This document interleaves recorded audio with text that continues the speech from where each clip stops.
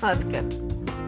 This has been a very influential passage for me that I've thinking a lot about recently. In Luke 4:18, he says, "The Spirit of the Lord is on me because he has anointed me to preach good news to the poor. And he has sent me to proclaim release to the captives and recovery of sight to the blind and to set free the oppressed." So like when I think of, this good news of the kingdom of God, it is good news for everyone, right? And that's also Luke, right? There's that famous part where he says, oh, the angels proclaim good news for all the people, right? Mm-hmm. But then Jesus himself, I think is so interesting. He says specifically, this is good news for the poor, which includes like the literal poor, right? But the poor in the Bible also just generally refers to like people who suffer, people who have needs that are not being met. So and if more specific examples in this verse are right, people with disabilities, people who suffer from injustice, people who are in prison, right? Mm-hmm. And I really hope that like we as a church can be that kind of place where like, hey, this is a great place for everyone, but it's especially good for like the poor. It's especially good for you who are marginalized, you who suffer, you who have needs, because we want to meet them. Do you think that it has to be something that is widespread across, like every single Christian needs to be doing this? Like, Steve, you have an authentic gift for meeting people randomly and somehow creating a relationship with them. And then you have this heart for, the people that are marginalized and suffering and finding ways to meet practical needs, but also spiritual needs. So I just wonder, does it need to look like that for every single person? Oh, no, Right. I don't think, absolutely not, because you're in a situation where you're inside your house almost every day, all day long with young children. Help. Yeah. So the way you express community, the way you're involved with people is going to be very different than the way I am. It's not a question of how much are individuals doing enough, but I think, if every individual does what God puts on his or her heart, then collectively we as the church could be doing a lot. I totally agree. This is something, June and I, my wife, we love to say is like, thank God that the body of Christ is so many people and so many kinds of people, because if we like get together and figure it out together, like I think it could really, like some really powerful things can happen. And even in community, I've been in every configuration of life group, small group, community group, house church. I've been in so many different forms of those things over the years, and all of them essentially have the same idea involved, and that is, like it says, Matthew 11? Love the Lord your God with all your heart, soul, mind, and strength, and love your neighbor as yourself.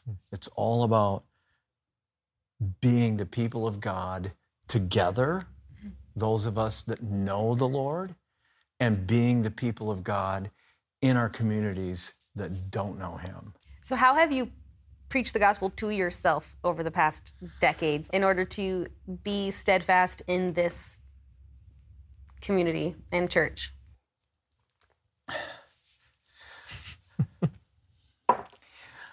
Preach the whole idea of my identity in Christ, and the freedom and refreshment and excitement that brings into my life.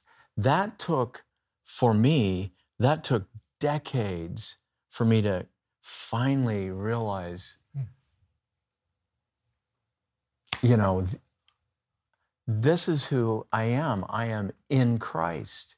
And that has, I think it's kind of revolutionized my life, really, in the last, only the last 10 years, where it's just been, wow, I can live in this. And it's not about check boxes. It's not about doing things so much as it is understanding who I am. And it just gives me a desire to love people and to love God more. And I don't know how else to explain that, but identity in Christ has been the thing for me that's really helped, which I guess that's a form of gospel truth in my life. I'm curious how you answer that question for yourself. Yeah. How I share the gospel with myself?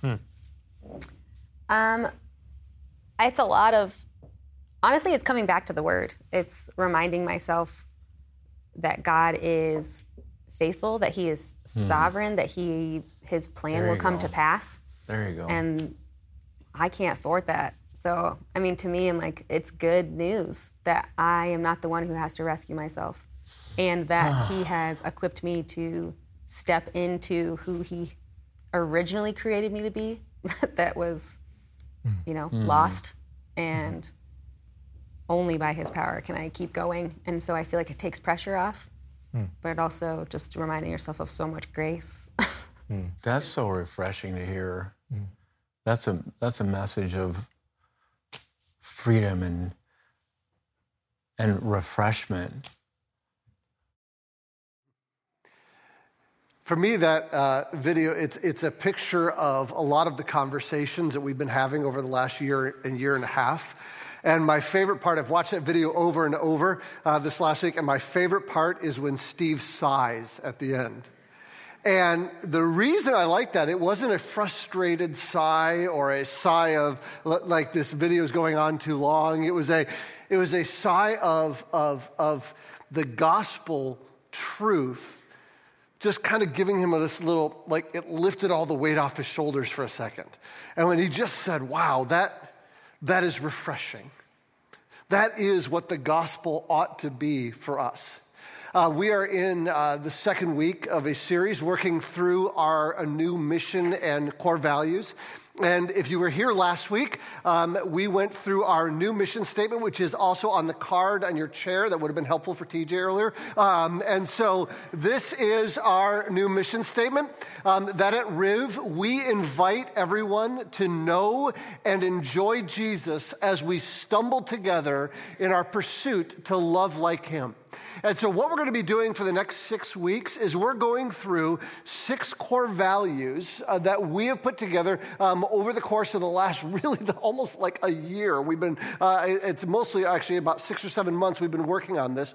But these new core values that some of them are who we are, some of them are who we have historically been, and some of these are aspirational, things that we just hope that we would be. And for me, this whole process of working through this mission and core values has been amazing for me because these are things that I personally, desperately want to be true of us at Riv. And so our first core values should be one of the most obvious things in the world for us. And that is, as a church, we want to be gospel-focused and motivated.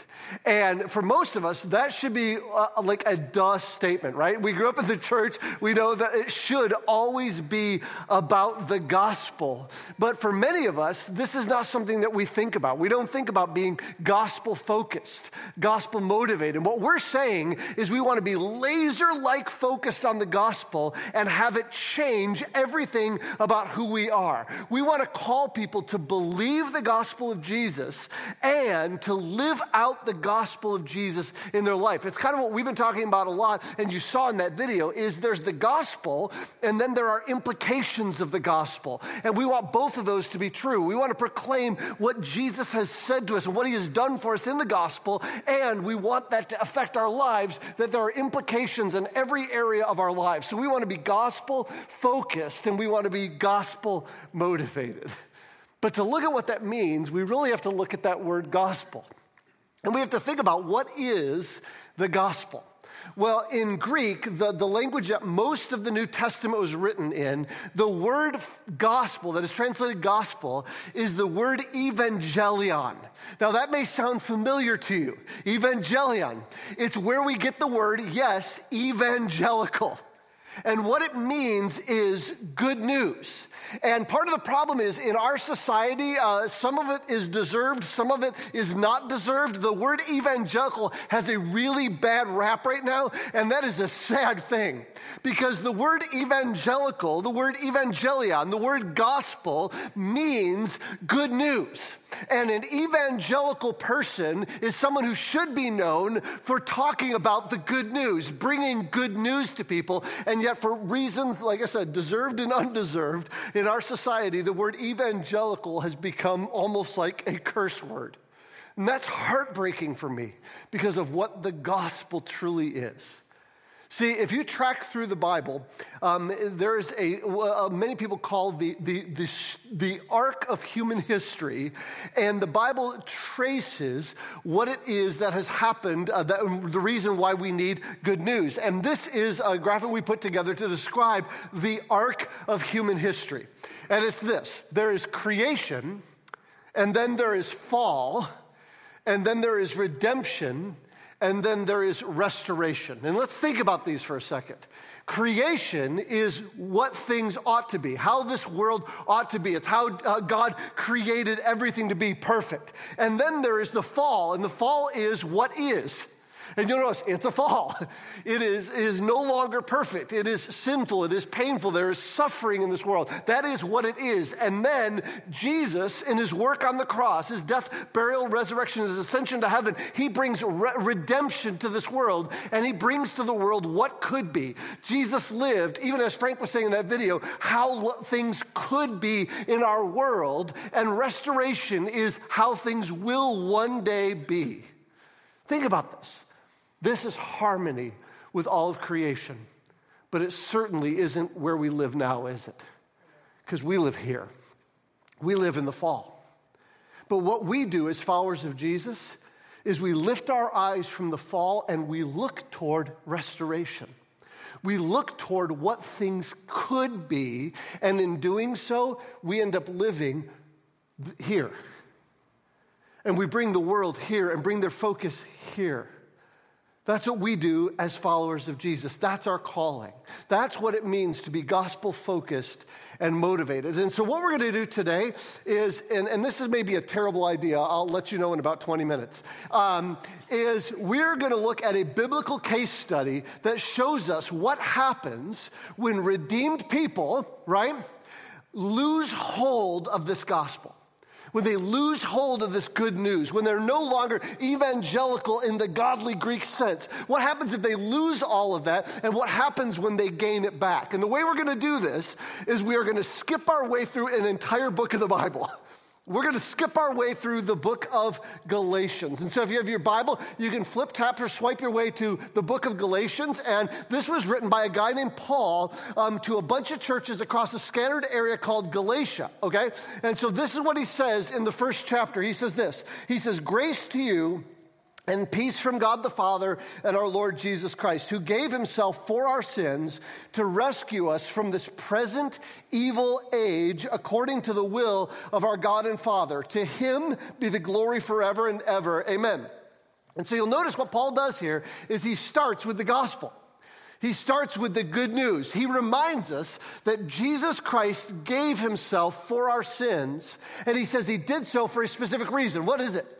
To rescue us from this present evil age. In other words, we are living in the fall. We are living with the world not being as it should be or ought to be or how it one day will be, but we are living in a present evil age, and that we need a rescuer to save us from this present evil age. And if we really grasp the fact that we are living presently in an evil age, it helps make sense of so much in this world. Several weeks ago, before Russia invaded Ukraine, our life group was talking about historic colonialism, because of course we were. And one of the guys asked this kind of like brutally obvious question. He's like, why do people always invade other people? Why do people always go and enslave other people? Why does this always happen? And why can't we get to a point where this stuff just stops, right? Well, that's the conversation we were having. And what we came to was because we live in a present evil age. Because sin is very real. And the good news of the gospel is Jesus has snatched us. He's rescued us from this present evil age. Go down to verse 6. Paul says, "I am amazed that you are so quickly turning away from him who called you by the grace of Christ and are turning to a different gospel. Not that there is another gospel, but there are some who are troubling you and want to distort the gospel of Christ. But even if I or an angel from heaven should preach to you a gospel contrary to the one we have preached to you, a curse be on him. As we have said before, I now say again, if anyone is preaching to you a gospel contrary to the one you received, a curse be on him. That's a pretty intense statement. Paul says, I am absolutely amazed. I'm stunned. I'm astonished. You guys say that you follow Jesus, and you have so quickly bailed on the good news. I mean, look at the words that he described this new gospel that they were believing. He says this new gospel is different. It's a different gospel. It is a distorted gospel. It is a gospel that is contrary to the good news that they had seen. So what happened is, in this church, these churches in this Galatian region, they had tweaked the gospel just a little bit. And they had tweaked this gospel and said, this one is better, right?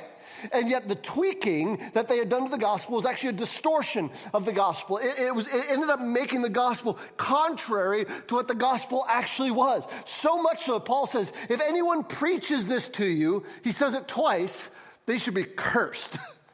I mean, that's pretty intense, and it's significant. See, because we all understand this world is not how it ought to be. You don't have to be a Christian to get that. You just got to go to social media right now and look around. This world is not how it ought to be. The images on we have like the news on all the time at my house right now, which we've never done before. It's just always on. And the images are heartbreaking. And all of us want to fix what is broken. We want to try to figure out a good way to make this world a better place. And there's people who will say that the way to make the world a better place is politics, or it's policy, or it's social action. And those are all good things. They all have their place. But none of those things will ultimately fix this present evil age. For that, we need a better good news. Look at what Paul writes. I love this. Verse 7, he says, not that there is another gospel. In other words, there are some ideas and philosophies in this world that may actually sound a lot like the gospel, but they are not. They sound like they're good news, but ultimately and eternally, they are not. They are distorted, or they're contrary to the gospel. They're twisted up. And sometimes they even end up sounding good, but what they do is they make evil good and they make good evil, right? And they twist the gospel. So Paul doubles down in verse 11. He says, for I want you to know, brothers and sisters, that the gospel preached by me is not of human origin. By the way, this is the ultimate flex right here, what he's about to say. He says, for I did not receive it from human source, and I was not taught it. It came from a revelation of Jesus Christ. Ultimate flex. He's like, if you want the gospel, I got the gospel. I actually got it from Jesus. And then in the following verses, he goes on to describe what his life was like before Jesus. He talks about the fact that he was educated, that he was articulate, that he was passionate, and that he was wrong. He was educated, he was articulate, he was passionate, and he was wrong. By the way, we need to be better at saying that. Because sometimes every one of us is wrong. We can be passionate and articulate and educated and wrong. Paul goes on to describe what his life was like before Jesus, and then he talks about his conversion, and then he talks about the 17 years that came after, his first 17 years of gospel ministry after Jesus saved him. And he was talks about how he brought the gospel to the world and he planted all of these churches, and then he hit a snag. His ministry hit the snag, and the snag in his ministry didn't come from outside the church. The snag in his ministry came from inside the church, from people who said that they believed the same gospel that he did, but that it had become distorted. Go down to chapter 2, verse 4. He says this matter arose because some false brothers, and by the way, there's a little bit of a debate in Christianity about that terminology and whether these guys were actually Christians or not. And that is an important thing to debate. But not right now. But just know that there were some people here in the church. There were false brothers, he says, who had infiltrated our ranks to spy on the freedom we have in Christ Jesus in order to enslave us. But we did not give up and submit to these people for even a moment, so that the truth of the gospel would be preserved for you. This is pretty intense stuff, right? He says there's these guys that came into the church and they started distorting the gospel, and they started stealing the freedoms that we have in Christ, and we didn't submit to them. He said, even for a moment. Why? Because they didn't have the true gospel. So then Paul goes and he sits down with three of the other apostles, James, Peter, whose name is also Cephas. That will become important because you'll see it that way, and John. And he wanted to sort this whole thing out with them because there was something happening with these false brothers and this distorted gospel, and he wanted to figure it out with these guys. And in the middle of that narrative, he gives this important little phrase in verse 7. He says, they saw that I had been entrusted with the gospel for the uncircumcised, just as Peter was for the circumcised. Now, this is important for a couple reasons. The first is that Paul's primary ministry was preaching the gospel that Jesus had rescued people from this present evil age to the uncircumcised, which means to the non-Jewish people. And then he knew that Peter had a ministry primarily to Jewish people. It's actually okay to have ministries targeting different groups of people, right? And so they were targeting different groups of people, sharing the gospel with them, but they still had the exact same gospel. The second important meaning has to do with circumcision itself, which is at the heart of the issue Paul is dealing with here in the distorted gospel. Because what was happening is these false brothers who had infiltrated the church and spied on their freedoms, they were saying to them is, if you want to be a Christian, you have to become Jewish too. And this is how they said it. They said, if you're a true follower of Jesus, you need to obey the Mosaic law.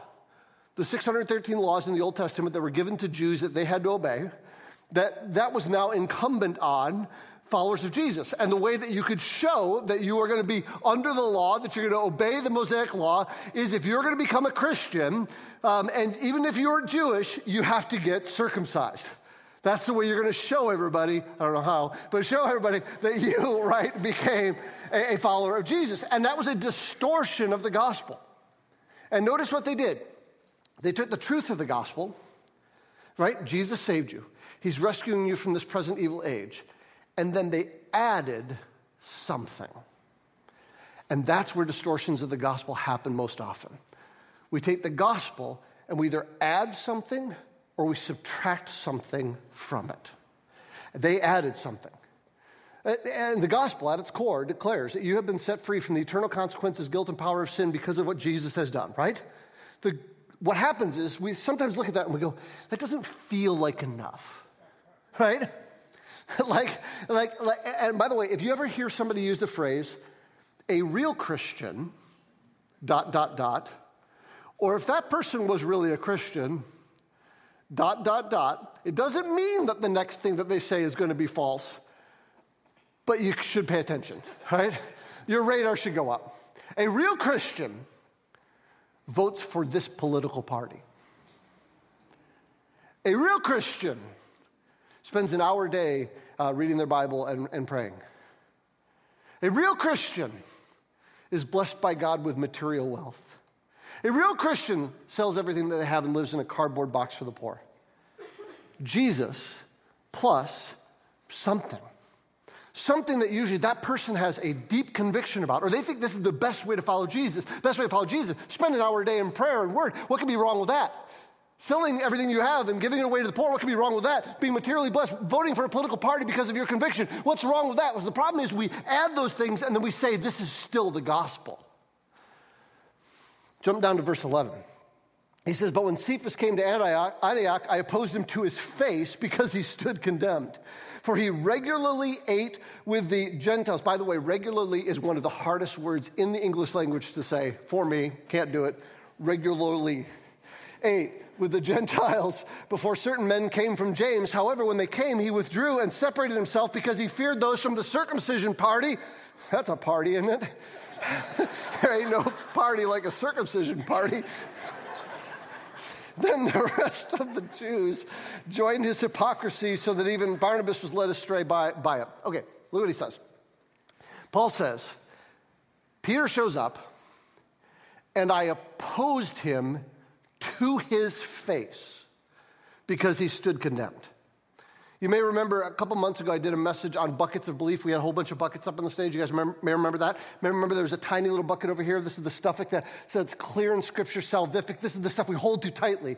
And then the other stuff we progressively don't fight about, right? But there is stuff to fight about. There's stuff that's so important that we would get into somebody's grill on. Paul said this is one of those things. I publicly got into Peter's face, he said. Why? because Peter sat at the wrong lunch table. It's like high school cafeteria gone wrong. Now, most of us, unless we were homeschooled, we know what it's like to be at the high school cafeteria table. I don't think that's changed in decades, right? I mean, there's always the table with the jocks, right? Let me just tell you about my high school. It was a long time ago. The jocks, and then there were the band geeks, that's what they called them. And then I was part of the drama group, right? They had a name for us. I can't actually say it publicly. The drama group. And then there were the stoners, right? And so we all sat at our own tables, and you just sat in your tables, right? Well, what the gospel of Jesus does is it takes that whole cafeteria and it shakes it up. That's what it does. The gospel of Jesus says that all of us, no matter what our background, no matter what group we hang out with, no matter how different we are, that we are all one in Christ Jesus. And so I want you to get this picture in your head. This is the sort of thing happening with Peter. Peter shows up in town and he hangs out with the Gentile believers. The Gentile believers are those who are non-Jewish. So, and when he hangs out with them, he eats at their table. And I think that's really important that he says this is around food. He ate at their table because what that probably meant is that they were eating food that was forbidden for a Jew under the Mosaic law. Maybe they're having BLTs. I don't know what it was, right? And then when the guys from the circumcision party showed up, he just switched tables. And that was big enough for Paul to get in his grill. I want you to put this into high school context, right? Imagine you're in high school and there's the cool kids, right, at the table. Obviously the drama club, right? Right? And so you go into the cafeteria and you sit down with and when you walk into the cafeteria, you see that there's this other table, and this is where the dorky kids are, the jocks. And so you go sit with them, and they eat protein bars and creatine for lunch. And so you have protein bars and creatine because, you're just trying to hang out with them and trying to make them feel better about, being, dorky jocks, right? This is where the drama kid actually gets to win, right? But then when the drama kids show up, you just switch tables. That's essentially what he was doing. And Paul got in his grill and said, no. And I know that sounds goofy, but it was important. Now here's the question. Was Peter proclaiming a false gospel? Probably not with his words, but with his actions. He wasn't living out the implications of the gospel, so his life was preaching a false gospel. Sometimes we believe the gospel, but we don't live out the implications in our lives, and it shows in how we treat people. Look at verse 14. It says, but when I saw that they were deviating from the truth of the gospel, I told Cephas in front of everyone, if you who are a Jew live like a Gentile, he called him out. He said, you sat at the jock's table and ate the protein bars and creatine, didn't you? You had the BLT, didn't you? If when they're not here, you live like a Gentile, why are you compelling Gentiles to live like Jews? And he confronted them because they were deviating, he says, from the truth of the gospel. And by the way, when I'm doing my sermon prep, one of the things I love to do is I love to read the verses in different translations. And I love literally every translation of this verse. So I'm going to read a whole bunch of them. In the ESV, it says, but when I saw that their conduct was not in step with the truth of the gospel. The NET says, when I saw that they were not behaving consistently with the truth of the gospel. The New American Standard says, but when I saw they were not straightforward about the truth of the gospel. The NIV says, when I saw that they were not acting in line with the truth of the gospel. The Message even nails it. When I saw that they were not maintaining a steady, straight course according to the gospel. You see what's happening? They believed the gospel. But they weren't behaving that way. They weren't acting straightforwardly that way. They weren't acting in line that way. They were not maintaining a steady course of the gospel. They had stepped out of line of the gospel with their actions. And it was a much-needed punch in the gut for Peter, and I think it's a much-needed punch in the gut for many of us. We say that we believe the gospel, but are we focused on it in our lives? So much so that the actions in our lives are motivated by the gospel. Sometimes I think the answer is no. And if Paul was here, he'd get right in our grill. Look at verse 20. It says, I have been crucified with Christ, and I no longer live, but Christ lives in me. The life I now live in the body, I live by faith in the Son of God who loved me and gave himself for me. I do not set aside the grace of God, for if righteousness comes through the law, then Christ died for nothing. Now, personalize this for a second like Paul just did. When Jesus was nailed onto that cross, I was nailed to that cross with him. My sin was nailed through Jesus' hands. My selfishness was nailed through Jesus' feet. So I don't live anymore. I'm crucified. Now Jesus lives through me. Jesus, who loved me and gave himself for me, who saved me, I now live like that.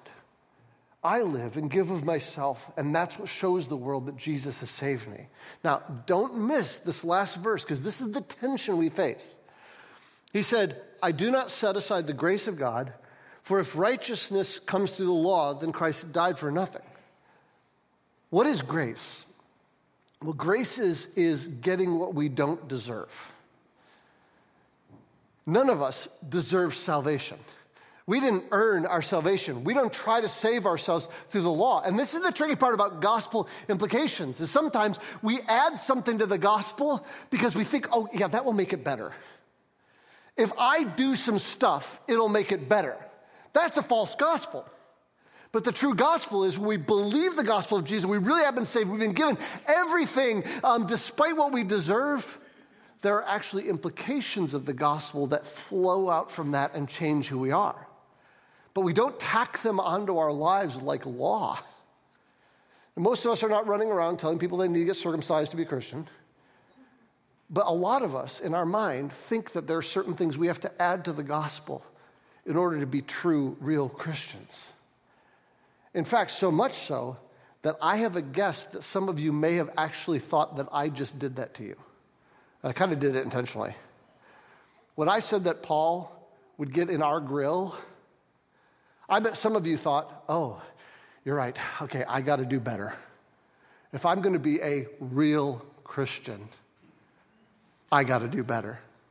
You see how easy it is to slide into law? What Paul does here is genius. He reminds us we're not saved by the law, but by grace. We are given what we don't deserve, so now we give other people what they don't deserve. We live the life he loved us, so we love. It's not a law. We don't add it onto our life and say, this is what it means to be a Christian. It just flows out from our life. It is the implications of the gospel. Here's how we resolve this tension. Watch how Paul does this in chapter 3, verse 1. He says, you foolish Galatians. He's really in people's grill this whole time. Who has cast a spell on you, before whose eyes Jesus Christ was publicly portrayed as crucified?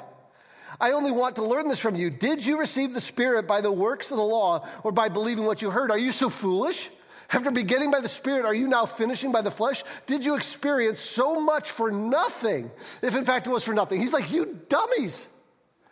Did someone cast a spell on you? He's like, you would have to be a dumb person, a foolish person who somebody has cast a spell on to think that you can make yourself better. That you can make your Christian life, you can make yourself a better Christian by adding things to your faith. So thinking, you know what, now that Jesus has saved me, I better get to work making myself a better person. He's like, you were saved by the Spirit of God when you were a terrible person and you couldn't make yourself a better person. Do you think you're now going to make yourself a better person? No. The Spirit of God does that work in you. The same Spirit of God that stirred something up inside of you and showed you your sin and saved you is the same Spirit of God that is stirring something up inside you and showing your sin now and conforming you into the likeness of Jesus. In fact, let me say probably the most radical thing I'm going to say today, probably. Sin has no more power over you if you are in Jesus. You can say yes to Jesus. You can live different. You can sit at the other lunch table with someone different than you. None of those things are the gospel. They're all implications of the gospel. It's easy to say, oh, it's too hard, right? This is just how I am. No. You have the Spirit of God in you. This is true power. Peter could have looked at these Jewish guys when he was sitting at the other table, and he could have said, you know what? Let's combine these tables. He could have done that. He just didn't. And that meant he stumbled off the line of the truth of the gospel like we all do. He just missed the mark. He didn't lose his salvation. He just stopped walking as he should walk, motivated by the gospel. So Paul rightly confronts him because that's what we need. We need people in our lives who will remind us of the truth of the gospel and show us where we're jumping and falling off the line. And they're not worried that we've lost our salvation. They're just trying to get us to walk toward Jesus more. Paul says it this way in verses 27 and 28. He said, for those of you who are baptized into Christ have been clothed with Christ. Isn't that a great image? We just put Jesus on. We're clothed with Christ. There is no Jew or Greek, slave or free, male or female, since you are all one in Christ Jesus. Let's go back to the arc of human history. Creation, fall, redemption, restoration. The way it will be, restoration, is not the way it is, fall. So by faith in Jesus, we lift our eyes and we represent him by living the way it could be. This is what it means to be gospel-focused and motivated. Our new identity in Christ, there's no Jew or Gentile, slave or free, male or female. In Christ, that cafeteria table has been thrown up in the air and mixed up. And so our new identities mean that we think and we act and we treat others differently than we would before Jesus. And as people who have been set free by Jesus, we shine the light of the good news by pointing to how things will one day be. Galatians 5:1. Paul says, for freedom, Christ has set us free. Stand firm then and don't submit again to a law of slavery. Get this deep down in your bones. If you've believed in Jesus, if you've placed your faith in him, he has set you free. Hard stop. You are saved. Hard stop. And there will always be a pull to slavery, to adding the little bit of law back onto your life. And that's the tension. We love Jesus. We want to serve him well. We want to love like him. We want to walk in step with the gospel, motivated by the gospel. We want to do all those things. But we do it as followers of Jesus by grace, as people who have been set free, not by law. And think about how much more wonderful that is. Would I want my wife to love me because of law? Or would I want her to love me because she loves me? This is the gospel. Go down to verse 13. He says, for you are called to be free, brothers and sisters, only don't use this freedom as an opportunity for the flesh. You see that? You've been saved. Hard stop.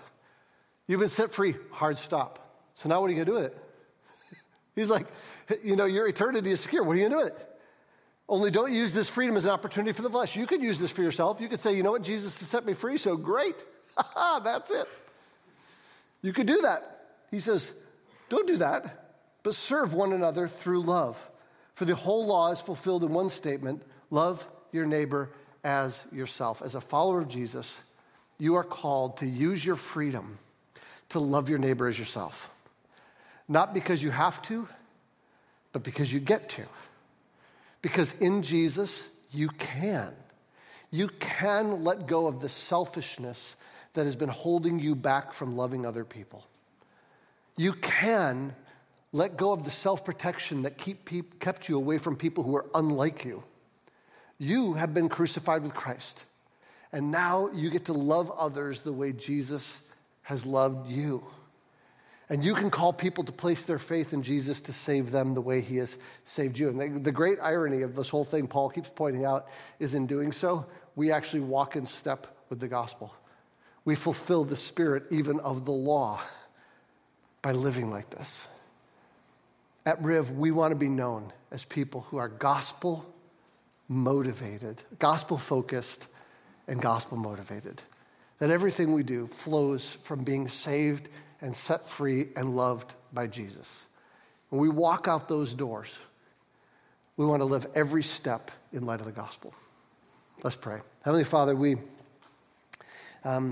thank you for Paul kind of both getting in our grill and reminding us of how much we're loved, of taking the law away from us and pointing out a new way that we can live as free people. And so we just pray that we would be people who love like this, that our reputation in our community is that we love like Jesus. It's in his name that we pray. Amen.